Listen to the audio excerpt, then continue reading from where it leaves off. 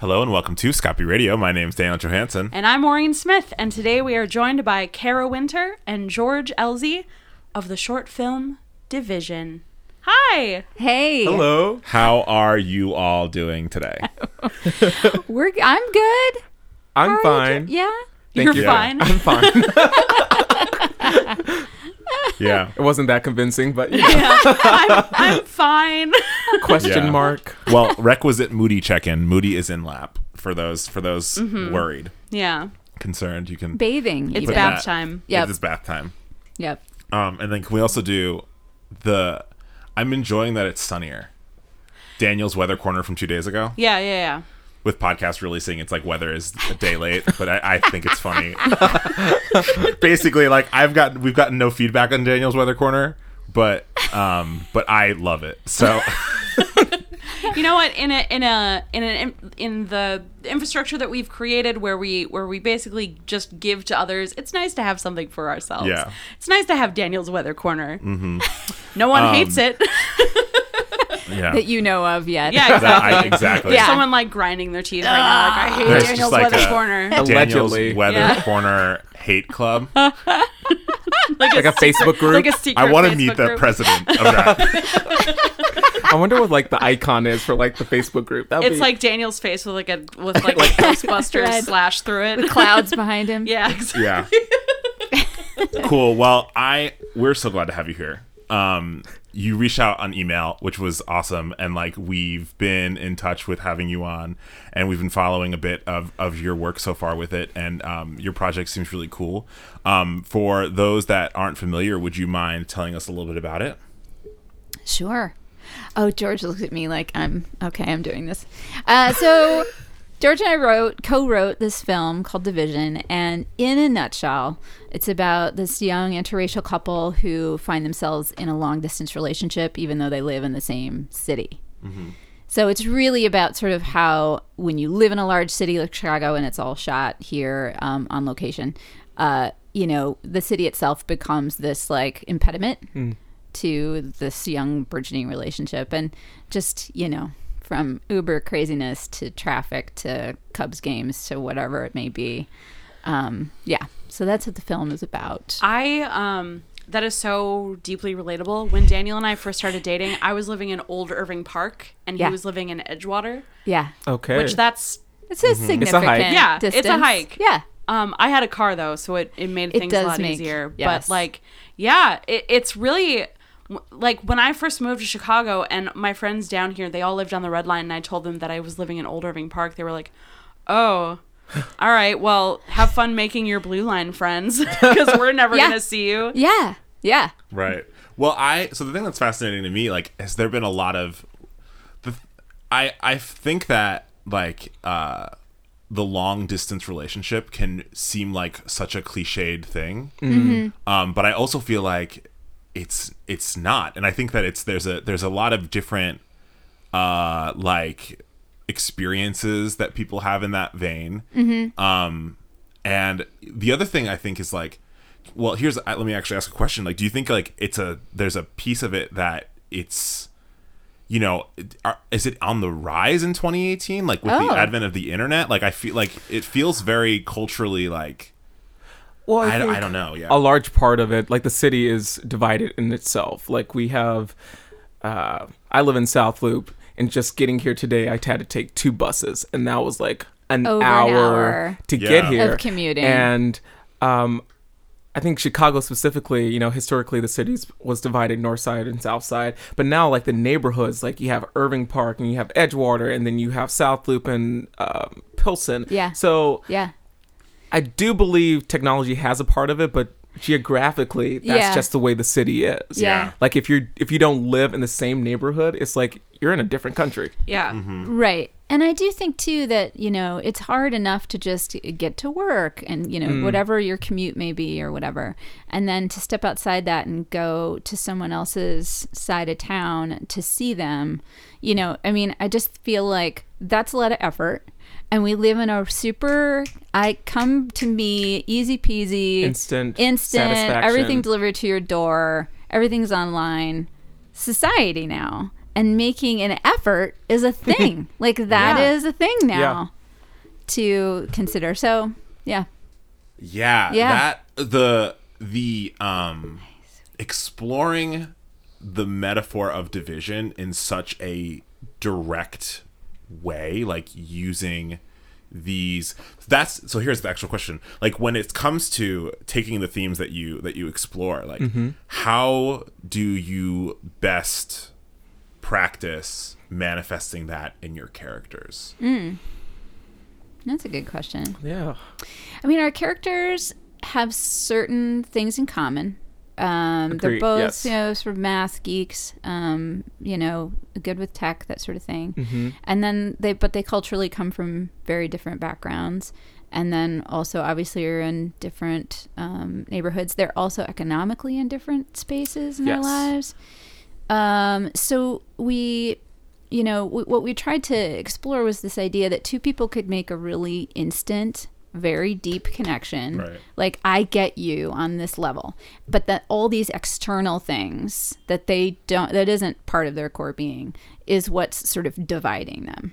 Does that make sense? Absolutely. Well, and it's something that I kind of didn't like. That is a maybe like a. I don't want to use the word trope because that feels so like not what I mean.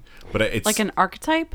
maybe like the idea of the fact that like a relationships between humans like are so complex that that none of the things that divide, like that is like it's Romeo and Juliet. You know what I mean? Like it's like and that even me saying that out loud. Yeah, it was like, ooh. It's a weird like But it's quite simple. Yeah. Yeah. But it's also, that's I guess the thing is that's an interesting balance to me is that it is so simple, right? But like in Manifestation in 2018 in Chicago, like it's so intensely complicated. The thing that I'm kind of curious about is like how do you navigate that? Like how do you stay true to that like internal message that's guiding you? And then also balance what is clearly like thoughtful, like peacemaking, if that makes sense. There was this morning we were watching some complex interview with Jonah Hill, who was talking about this is like such a random. There was a poll. complex interview with Jonah Hill done? There was a like. I'm kidding. Yeah. I love him. I'm kidding. No, it was not like like the It complex wasn't like magazine. it wasn't like investigative. It was but It was like a sneaker shopping video with this YouTube channel called Complex Magazine. yeah. Oh, okay. Okay. Sorry. But he was talking about. I guess he's got a movie coming out. I had no idea. Like I was, but then It's about like it just popped 90s up. 90s skater culture where he basically made a period film on the of 90s. on the 90s. Okay. And it, that's I think why this is so fresh on my mind is because he was pulling that like, when you make a period piece of, the Renaissance or something, you have to pay attention to every little detail and then manifest it in the language that is not the 90s. Like he was really focused on like what the trash in the movie looked like. Like because Okay. Doritos bags in the 90s look different than Doritos bags now. Today. and Correct. stuff Yeah. like that. Sure. Yeah. Yeah. Yeah. Is there that? But see, and there's the obvious degree to this that is something that I want to make sure to say is that's the covering like 90s culture is so banal, but covering like what it means to have different perspectives and like have a different identity in a city like Chicago in 2018, like we are living in such a political moment, and that to me feels where anyway that for me is like that balance of like the message is simple, right? But like like this is like in some ways it's the most complex. I'm not referencing the magazine now, but like the most like that source material that you're pulling from is just, it takes like a serious depth of consideration, Well, I think with our characters, even though they make sense on paper, they have a lot of things that pull them apart just with their own identities. That is true. Camilla, she is a recent business owner, so financially she's not in the same place as her partner Michael, who is this tech guy and making a lot of money, but then he has social anxiety. Yeah. And that is a stumbling block with his relationship with Camilla, where she's just this social butterfly. Yeah. So there's complexities there. It's not like as plain Jane as Romeo and Juliet. Yeah. You know, Yeah. I think we did a good job with Yeah. trying to put in perspective of today, Yeah. or what young internal adults and are external. Yeah. going through Yeah. with this need to connect. Yeah. Where did y'all get the concept of this film from? So So it came from, I saw La La Land last year. Well, was it last year? 2 years ago? or maybe 2 years 2 ago years now, ago now. whenever And it came out. visually beautiful, but there was no diversity. I'm like, ugh, okay, whatever. And I just met Kara. I was like, hey, we need to do something because We I'm could do so that. frustrated. Yeah. So Yeah. frustrated. Yeah. And that was a jump off Yeah. point. We actually, for a time, were kind of imagining that might be a short movie musical.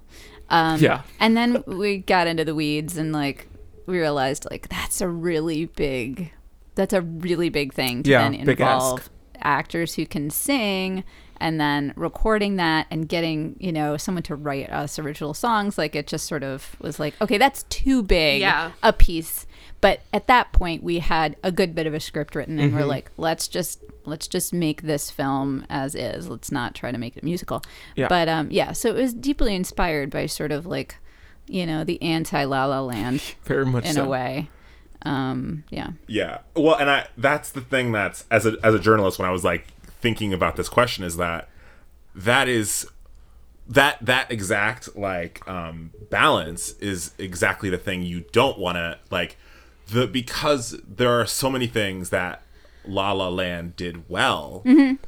But then you when don't like wanna the discount- blatant Right. yeah, But it was and so just it's very whitewashed and Very much so. LA And, is such a diverse place. Like you couldn't find one. right. I mean, you know. and especially for Chicago too, it's like our city is like a spectrum of identities. So why not Yeah. have Yeah. our characters diverse, like an Asian American? And we have a very diverse Yeah. cast too. It's not just the leads and yet race is like never a thing. Like they're just Right. existing and it's Living their not part lives. of the plot at all. It's just this is the cast we decided on and it just kind of reflects back what your working environment is like and what your commute is like and like that's what Chicago is. It's many, many colors of the rainbow. So Well, don't you? That's with Emma Stone, right? Yes. yeah, Emma Stone and Well, what's but his don't you butt? know that Emma Stone is every race? Oh, that's right. Well, So it really was very diverse because she's You're every right. race. I Wow. take it back. so that really, movie was you perfect. You started off on the wrong foot. darn it. Oh my god. Well, that's been the no. That's been the episode. Thank you very much for having us. But it was super interesting to cast the film because we were specifically looking for like a Latina woman to play Camilla, and we saw some, and then we had other people come in who their headshots looked very Latina, and then you talk to them, and they're like, "Oh, actually, I'm blank," and it was like, "Oh, interesting." Like, and so the woman we ended up going with is actually Filipino American, and it was just interesting to us, like, oh, this human family is so fascinating. Like, your headshot looks like blank, and you're submitting for this thing that says you're blank. Right. And then you get into it, and you're like, oh, yeah, like, that's so fascinating that these people from completely different sides of the world could look so kind of culturally similar. And it's like, yeah, it's just reinforcing our big point, which is just that we're all part of the same human family. And that's the point that that's a specific lens. Yeah. Because I think, and that's a very Chicago lens. Yeah. Because like what that says is, you know, I think it's very baked into even the city structure, the way that we think about, you know, we have Chinatown and Asia on Argyle. And, you know, so we've talked with a couple city planners and urban planners that like talk a lot about the politics and the identities that are at play in Asia on Argyle, because it was very much like supposed to be the second Chinatown Yeah. to how it was pitched to like city council and stuff, but it's very much not Chinese like that, but yeah. it's Yeah. a kind of catch-all. The roots are Chinese, but it's become a settling point for a lot Right, of Vietnamese. that's also what I yeah. meant, sorry. Yeah. Yeah. And it's and it's also not just Vietnam. I mean, there's a strong Vietnamese presence, but like it is so much of kind of like that kind of. Sorry. Wow. We have She an also update. will likely come back. We have an update on the cat. Yeah. Update. Cat has left the lap. But Yeah, that sorry. lens, that's something that I'm trying to figure out. Basically, where I'm at is I'm trying to figure out how to put into words that degree of taking something that is so simple and applying like the full consideration of identity in Chicago. Yeah. That I wonder what it is about production on a larger scale, like when it's top down production rather than kind of like from the grassroots production. What it is that top down production is missing. Right. Like, why don't they see it the way we see it? Sort Right. of. Yeah. I don't know. I mean, I think everybody has their bubble that maybe they're in a little bit, and I think you it's know. also representation in those areas. Like, if on paper, Karen and I are like totally different, you know, like, Right. but when we work together, it's mind meld city. meld. So Yeah. I think the integration of more identities, ethnicities into those top tier, you know, productions, Chicago PD, fire all them. Yeah. Well, and that's Yeah. the whole reason why like the Reader firing its like upper management staff and hiring like getting bought out by the Chicago Defender. Yeah, Like that an happened. actual black run paper. and then cleaning out and having all of these like women of color Yeah. in administrative roles. Oh, like wow. they just Yeah. brought in the Which is fantastic. That's they just brought amazing. in the editor in chief of Rebellious magazine, Okay. which is this like women run magazine. She's now the Reader's new managing editor. Oh, And nice. she is a powerhouse. She is amazing. I'm so excited. Like That's cool. it is going to revolutionize the Reader. Oh, cool. Yeah, I'm so excited to watch that happen. But Cool. no, it's so important to, you're right, to get people of color and to get people with different experiences and different identities Yeah. and different perspectives into the room, because Yeah. otherwise it's just speculation. And not just into the room Yes, as yes. at an entry level position, but No. into No, the but room as a with creator, like making Exactly. Content decisions. creator, decision maker, producer. Yeah. Art Yeah. should reflect life, and Absolutely. you should have a spectrum of identities in every form of it. And different ages too. Different I mean, ages. we're several years apart in age, and you know, I feel like for me as a writer, I feel like George has expanded my capabilities as a writer. I do. I feel like there's, I don't know, like I feel like when you're just in your own little corner, in your own little bubble, you're more limited. And I think as you expand out and you collaborate with others and you meet people who aren't just like you, and that your mind is expanding. There's no doubt agree. about it. And, And like- so then your work is as well. Sorry. No. And like bubble behavior confirms bubble behavior. Right. Yes. Like it's very it's really easy when you're in a bubble to confirm it. Like confirmation Absolutely. bias is such a big deal. And that to me, like that's an interesting that moment of breaking out of that to actually cross lines of division. Yeah. Plug. Yeah. Yeah, right. I felt so Name cliche. of the Like, what is it called when you film. when you say the name of the film? in the Oh, film? I don't know, but well, so at the beginning of this episode, I opened Google Maps just to see where in Chicago Division is. Falls, Yeah. right. And it really is a dividing line. Yep. No, Booyah. like y'all killed that. That was great. No, because like north of Division, Yeah. you know, you have like, I mean, it's, you know, it's not that it's not affluent north of Division, but like I would say the further north you get, the less affluent you get. And Division is really the beginning of like, you know, the further south you go from Division down, you know, through Socioeconomic, yeah. Exactly. It is a game changer. Like Yeah. once you cross Division, and it's like, oh wow. Yeah. And so Or you're in the burbs, you're out by the Midway, or you're, you know. Yeah. Yeah. no, and so I don't know. That's such. It's a very like. I don't know. It's one of those things that like. It's a chicken and the egg situation in my mind. Like, was it called Division?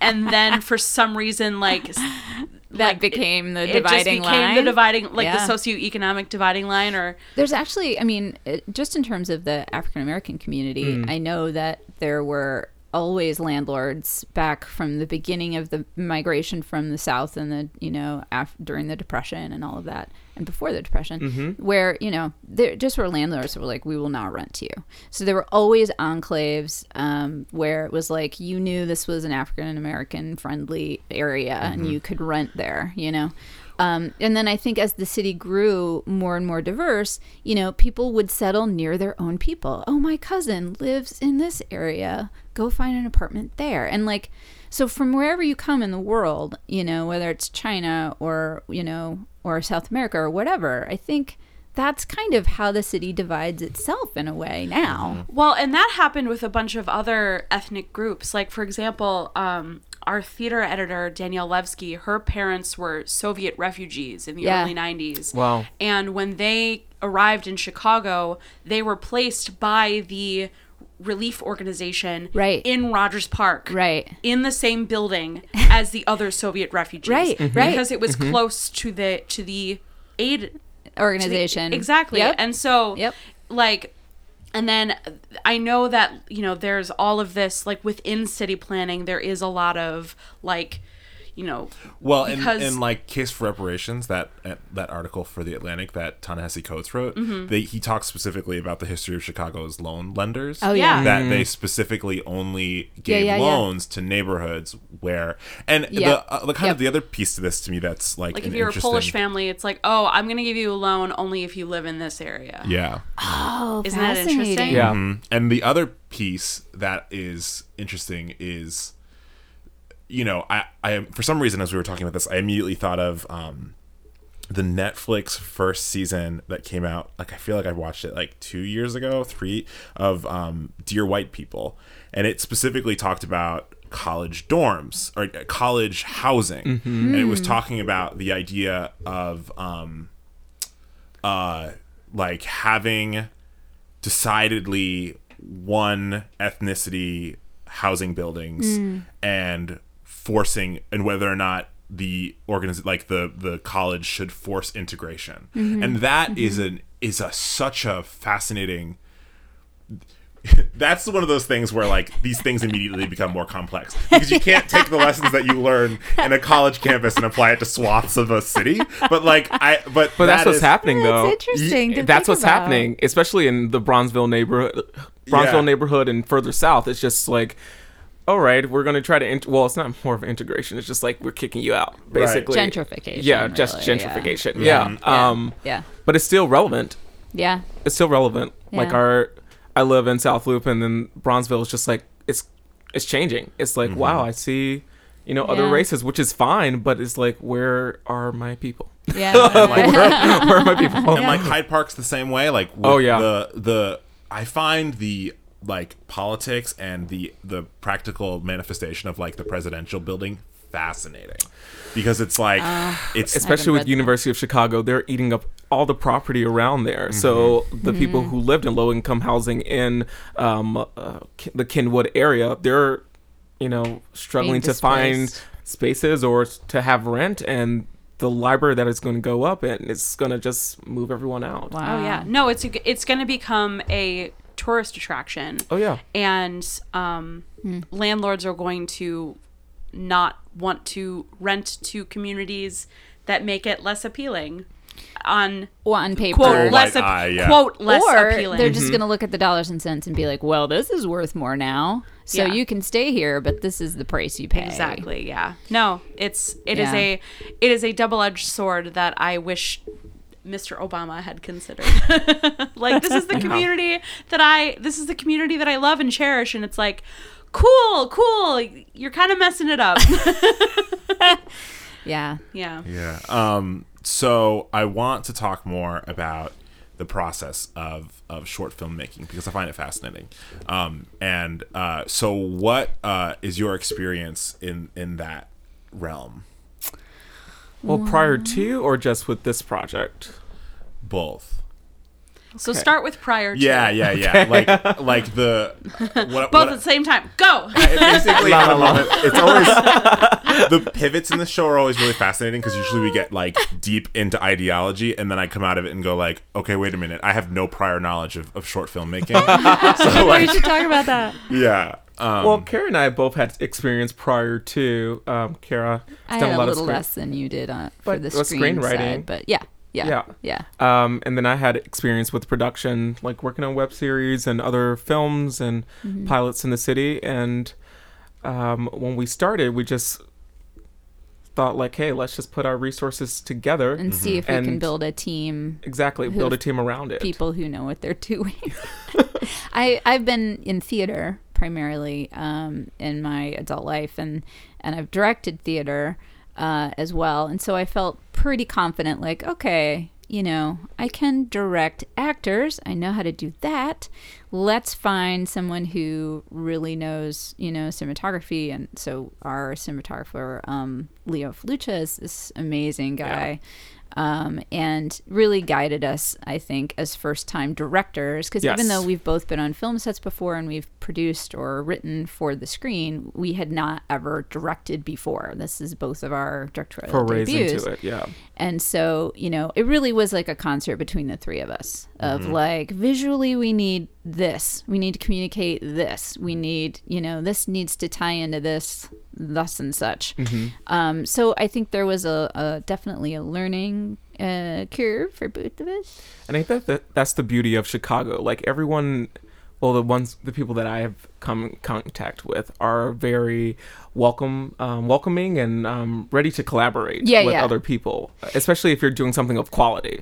I mean, if you're doing something that's, you know, low budget, then people are like, ugh, okay, whatever. But if they see there's like some substance in it, people are like, oh, okay, let's do something. Let's move forward. Yeah, that was kind of always our the reaction that we would get when we would sort of pitch this idea to the sound people, to Leo, whatever. It was always like, ooh, yeah, let's get in there, you know? So it was a really great collaborative process. We were very, very lucky to find a person in each role who knew exactly what they were doing. We probably had, I think, the smoothest shoot I have ever heard of. Like, very little went wrong.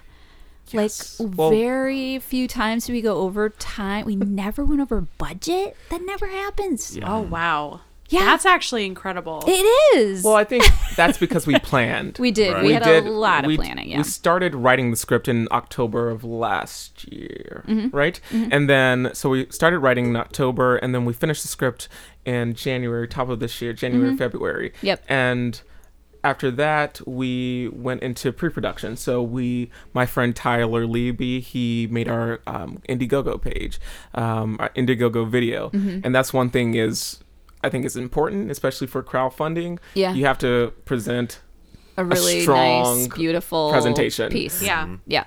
No, we had to do that as well for our Indiegogo campaign. It was a thing. Yeah, it's not easy. It's Yeah. not. Yeah. Well, Yeah. I know. Oh man, I just kind of went off in two thoughts at once. That happens sometimes. Do you have a question? Yeah, absolutely. So you know, you started working on this. You started writing the script in October. When did you two actually meet?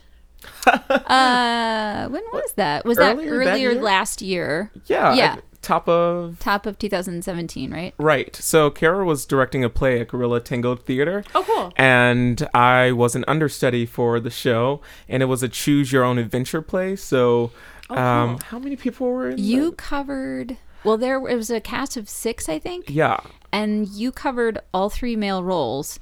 But Right. so one of the male roles was kind of he plunks into several different roles, and then each scene had every other scene more or less had like a spin-off where the audience could choose A or B. So it was really like learning 2 plays, even though it was a short play. It still was like learning Yes. 2 plays times 4. So It was George did that. So first of all, he learned the whole play, and then he went on. Somebody got sick, and he ended up going on. And at the end of it, I was like, this guy's amazing. So, like, who else would do that? Like, who else in the world would be able to? So we just sort of were like, we need to work together again Yeah. somehow. So here we are. Here we are. That's amazing. Yeah. No, the undercover, not the undercover, blah, blah, the understudy hustle. It's real. Is real, and it really prepares you for like pretty much being able to do anything. When I was in college, there was a half a semester like seminar specifically on understudying, and just like telling and like. You think like understudying, you're like, whatever, it's not even going to be any work. It's not like I'm going to even perform, but it's like, Oh no, Broadway you do everything swings but go on all the time. Right. And you know, and it's an art form. I mean, even just to be put in at the last minute when you're not expecting it. Oh, yeah. I've had to do that a number of times. And it's a thrill, you know? being pushed around by other actors. Yeah, literally, Yeah. Come here, go there, like under your breath, like come here. And I loved those so much. I loved doing that. I loved the tight wire act, but also just recognizing like, just don't let the play stop. That's your only job. You don't have to be fantastic. You don't have to be everyone's perfect Mama Rose. You just have to make sure that the play does not stop. Yeah. So it's its own skill set, I think. Yeah. Well, and that's the thing that we end up talking about a lot is this idea of when you have found expertise in one thing, it almost becomes like, well, first off, it brings you a deep appreciation for other people's expertises when you find yourself collaborating, but it also like instills like imposter syndrome almost thoughts on us on other things too, and like feelings of like, but it's that piece is an interesting thing to me. Just because like, you know, when it really comes down to it, I mean, besides like, cinematography, like angle and lighting consideration, there is not like the mindset of a film director and a play director. It's not that different, you know, like. Yeah, I mean, I think, I mean, obviously, when you direct a play, the play has then its own life in a way. Like it really exists outside of you as the director, and you at a certain point you're out of control of it. Like you know, it's living, and you're just watching and giving little tiny notes. With film, I think, you know, and now we're in the post-production phase where we're editing this stuff together. You know, you're very much, it is yours. It is not living outside of you. You Yes. are deciding at every single moment what needs to happen and how much we're communicating and da-da-da. So it's different from that aspect. In terms of, I think, directing the actors, it's pretty similar. That part is pretty similar. That's super well, and that's why I think it's fat. So the reason why I'm kind of thinking about this is because I think that this speaks to a mindset for a lot of people in Chicago, especially in grassroots arts, is that so many people go, you know what, I'm fed up with the industry that I'm in, you know, and I'm going to start my own thing, and they find success in that, and whatever that means in a Chicago scene. Like they start a company to themselves, they have a successful run or 3 or 5 but then, you know, there's then a point where like that person has built something that is around themselves entirely, and that openness to collaboration, because what I find fascinating, right, is that your experience of play directing, like to then be able to reach across a like genre aisle to go, well, okay, here's the things that I know I don't understand. Right. That being able to make that decision is really powerful. Yeah, And- don't and- you think that's true, George, of like how powerful it is to be like, I don't know how to do that. I think gonna people find are more someone. likely to help you when you're saying, I don't know. Honestly, I Right. don't know. I need help. I think that's but also everyone that I'm joined. an expert at one thing, but like Yeah. Is that your thing? Like is that your thing you don't know? Like that's a Yeah. weird. No, Yeah. I think that allows people to feel like they have worth when you say like, okay, I'm strong in this area, but you're obviously stronger in cinematography, like our Yeah. DP. Yeah. He was, trained in Italy and came over here as a director, and I worked with him on a short film, and he's, he does work, DP work for other projects, but I'm like, hey, this is my first time directing.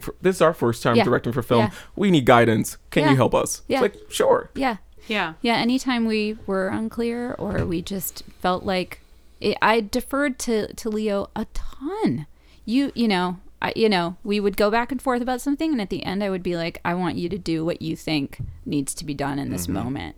And I do think there's a level of just basic humility. Yes. I am agreed. not God. I do not know everything, And so, and just trusting that this other person who has expertise is going to give it their all then, because you're not second guessing them. Maybe you talked it through, but in the end, you're like, you're going to do what I know is, that is best. Exactly.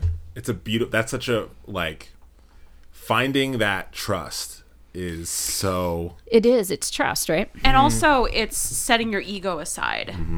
Because Yes. I think that when you assign yourself the role of director and or like you decide that you're going to direct something or whatever, I think that there's a certain level of this is my baby. And so to be able to be like this is my baby, and ultimately I want this to play out the way I want it to play out. But like if there's something you don't know, Yeah.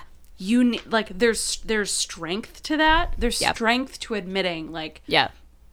this is my project, but I don't understand this particular moment. Yeah. Something that's crucial to my project's well-being. Yeah. Exactly. Have you guys seen the Netflix series Love? Judd Apatow's series? No, is that with Jillian? Yes, something? Jillian. I'm I not don't going to be remember able her to last come up name, with but I know either her of name. their Some names. Diet Coke commercial. I don't know. I have no idea. But there's a great episode. I think it's in the second season where the male lead character wants to make a short film. You haven't seen Yeah, it I've yet? seen it, Oh, yeah. you did? Oh my god! And it is just it's a masterclass in like how not to collaborate and Yeah. how to be just in your own head, and your ego is in charge, and everything that happens to him, I was watching and just dying for him, because I'm like, just ask for help, just admit that you don't know, admit that you're tired and go home, like I do, and he's of course a very lovable character, and so you're rooting for him to turn it around. But I watched that and I immediately was like, George, you got to see this. Yeah. Because it's like, what the comedy in it is, of course, that he's just completely consumed by his own vision, And it's like, no, actually, filmmaking, theater, all these arts are very, very collaborative. You got to check your ego at the door, I feel. And I've been in lots of situations where there were very ego-led productions and stuff where I'm in, I'm costume crew for whatever. Yeah. And I'm watching the director and I'm like, this is not a great situation. This is not an environment in which you're going to get great performances out of your actors, or, it's demoralizing for people. So leaving ego at the door is key. Yeah. So at what stage are you in terms of the production of this movie? Like, is the movie done? So we have all the footage we need. We're in post-production now. So that means we're just going through every, our DP, he's editing scene by scene. Yep. And we're just going in to review it, making some changes. And that's where we're at, post-production editing. Yeah, we're about 75% of the way through the rough cut. Yes. Then it'll go through another series of notes, and we have a lovely guy out in LA who's an editor who's agreed to just consult and just look at the rough cut and give us some notes from there, which I think will be great.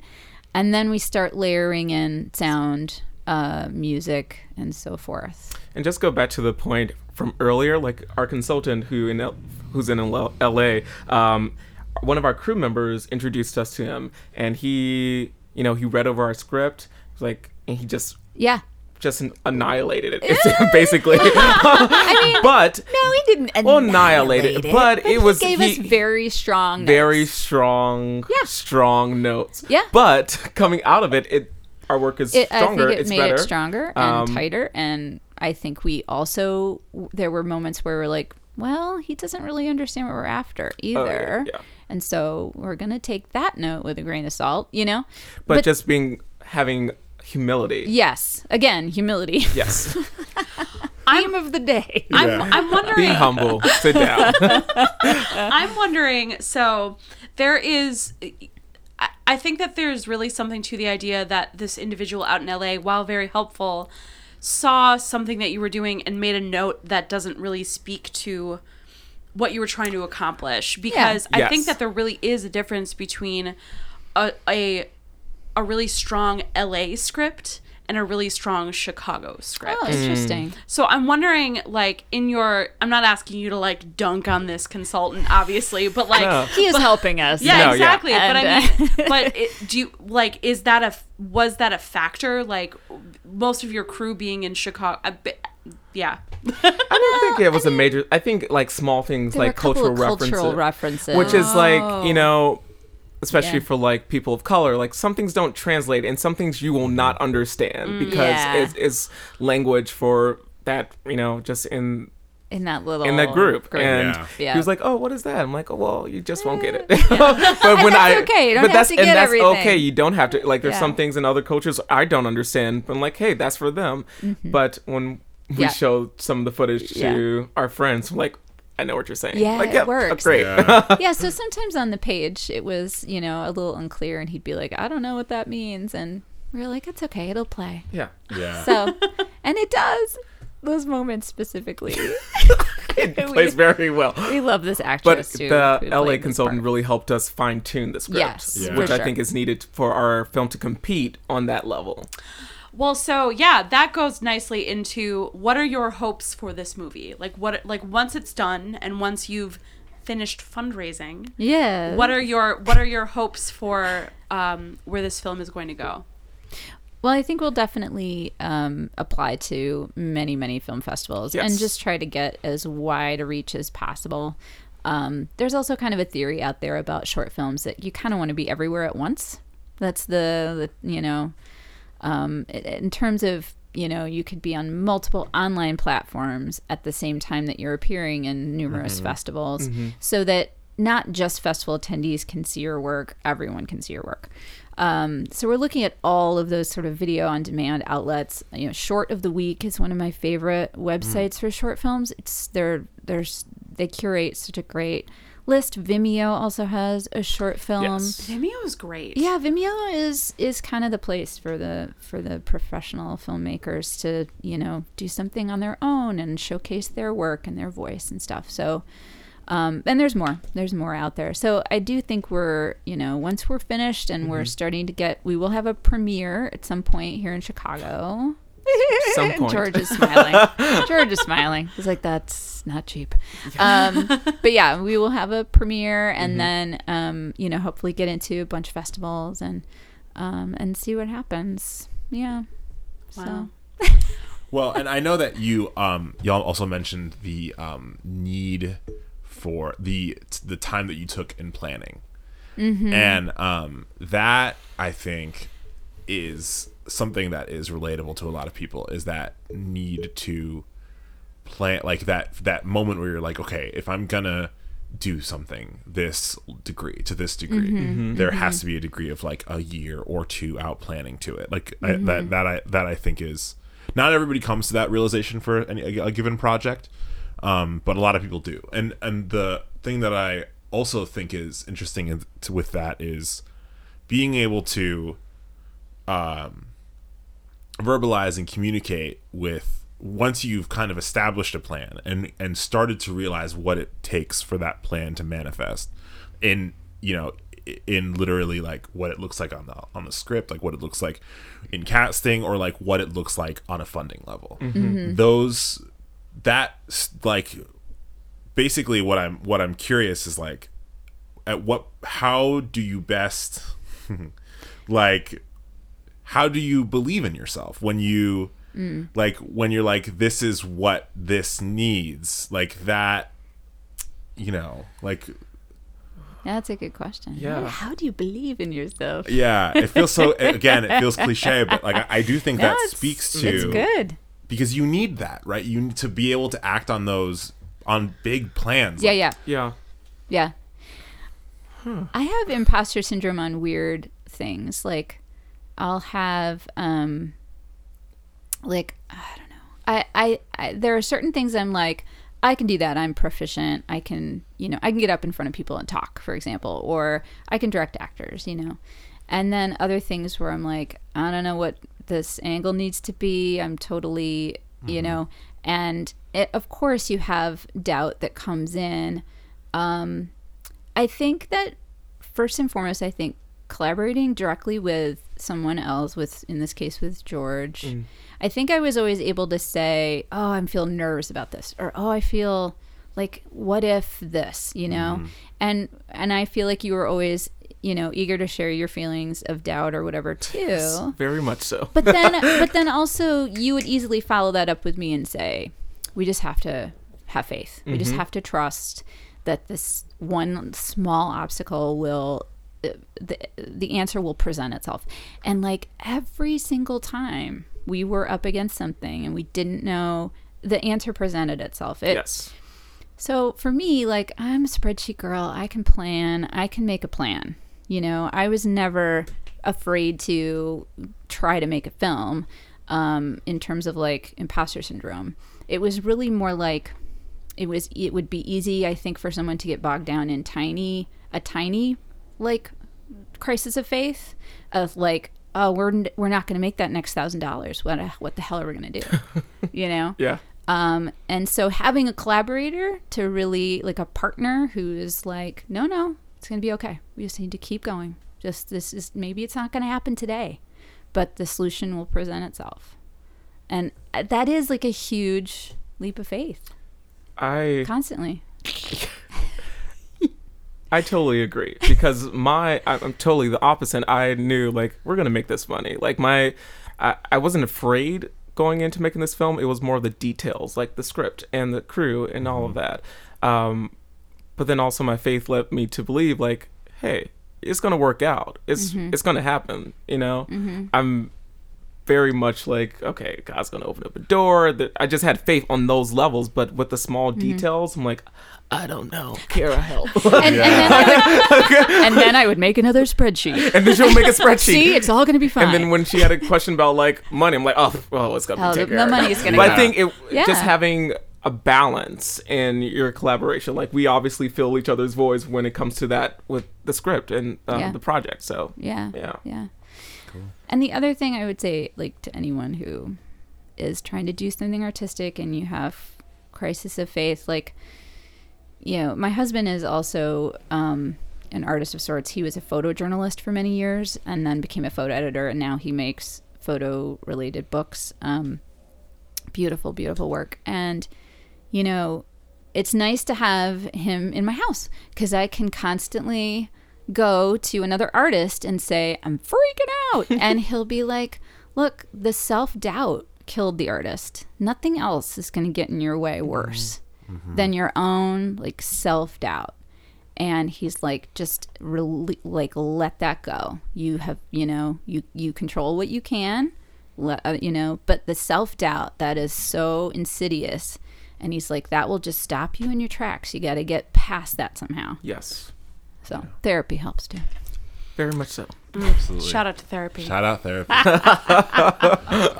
Well, we have a few minutes left. So the last thing we do with all of our guests is a 1-minute plug for anything they have upcoming. Sometimes it's very obvious, like letting people know where to keep an eye out for an upcoming short film or where they can help fund for that upcoming short film. Otherwise, we love hearing shout outs to other folks that are doing dope work or any media that you're consuming, self-care or otherwise. So books, movies, TV shows, things like that. Do you want to go first? Yeah. Okay. So you can follow Division on Facebook under Division the Film. I think it's actually Division the Short Film. The short film. Thank if you search Facebook for Division the Short Film, you will find us. There you go. We're the only one. What else? I'm reading Kazan on directing. I'm watching. What's the film? What's the film? Oh What gosh. are you watching? Belle de Jour. Love it. I keep watching Belle it. de Jour. Yeah, it's a French film from like the 1960s. Yeah, Ooh, look at you. you know. Yeah. It's Division the film. Oh, Aw. thank you. Snap. See, collaboration. It's Collaborate-teen, everybody. Been a while It's been since a we while. set that up. Apologies. Great What work, am- Mo. I'm let's see, what am I doing these days? You have a lot going on. I have a lot going on. I'm finishing up edits to a book that I wrote. And then let's see, I just saw Star is Born like last week. Mhm. It's beautiful. Go Really? see it. Yeah. I didn't expect to love it. I thought maybe it was going to be overly sappy or something, but the music that's good, that's intentionally good, is very good, and then the music that's kind of like intentionally pop and sort of bad is like appropriately bad, and I think it's a really beautiful film. And let's see, anything else that we have going on? Oh, this would be the time to plug a PayPal. Oh, okay. Yeah. So we are still raising money. Yeah. The Indiegogo campaigns are shut down, but you can send money to Division to cover the last of our post-production costs if you would like to my email address at PayPal, which is Cara Winter, like the season, 1975, which was just a good year for music, at gmail.com. There you go. That's not the year of my birth at all. It was just a good year in music. Yeah. That's why you. No, I was born in 1975. Oh, okay. But you didn't have to out her. I got It's okay. Let's be clear. I'm so sorry. Let's be clear. I was dragged. Like, It's all right. No, I was When so I was 21, I was so I didn't unborn. think I would ever be 43 and embarrassed that 1975 was the year of my birth. Okay? No, I was so unborn. I was there for it. I was like, damn, that's a great. It was like, a good year in music. Way to though. be committed to a great year in music. I'm gonna make this the way that you can get in touch with me. This is amazing. Oh man. Yeah. cool. Well, So sorry. Oh, that's great. That's amazing. thank you all so much for listening. I've been Dan Johansson. I continue to be Maureen Smith. If you want to keep up with what we are up to, there are so many ways you can do that. The first is to head over to Scopy Mag at scopymag.com. That's our website. We post all of our podcasts and articles there, as well as, yeah, you can also find us on social media. On Facebook, we have a Facebook page called Scopy Magazine. We also have a Facebook group that we love and adore called Sounding Board, where we talk about local arts, local politics, and astrology. Otherwise, Nice. you can find us on, did I say Instagram, Twitter, and Tumblr already? Nope. At Scopy Mag, spelled the same way as the website, SCAPIMAG. You can also find the podcast, the one that you're listening to right now, under most podcast places at Scopy Radio. And I'm here to talk about, as always, the importance of subscribing. If you head to our website, scopymag.com, and go to our subscribe page, there are a couple ways that you can do that. The first is to sign up for email blasts. This is huge because even though we post across social media platforms, Facebook buries our content. So if you want to see 100% of what we're doing and not just 30% of it, you should sign up for those email blasts. The second thing you can do is you can become a member. For as little as $5 a month, you can help us keep our lights on and pay our artists. If you're in a position to do so, there are some cool incentives associated with being a member.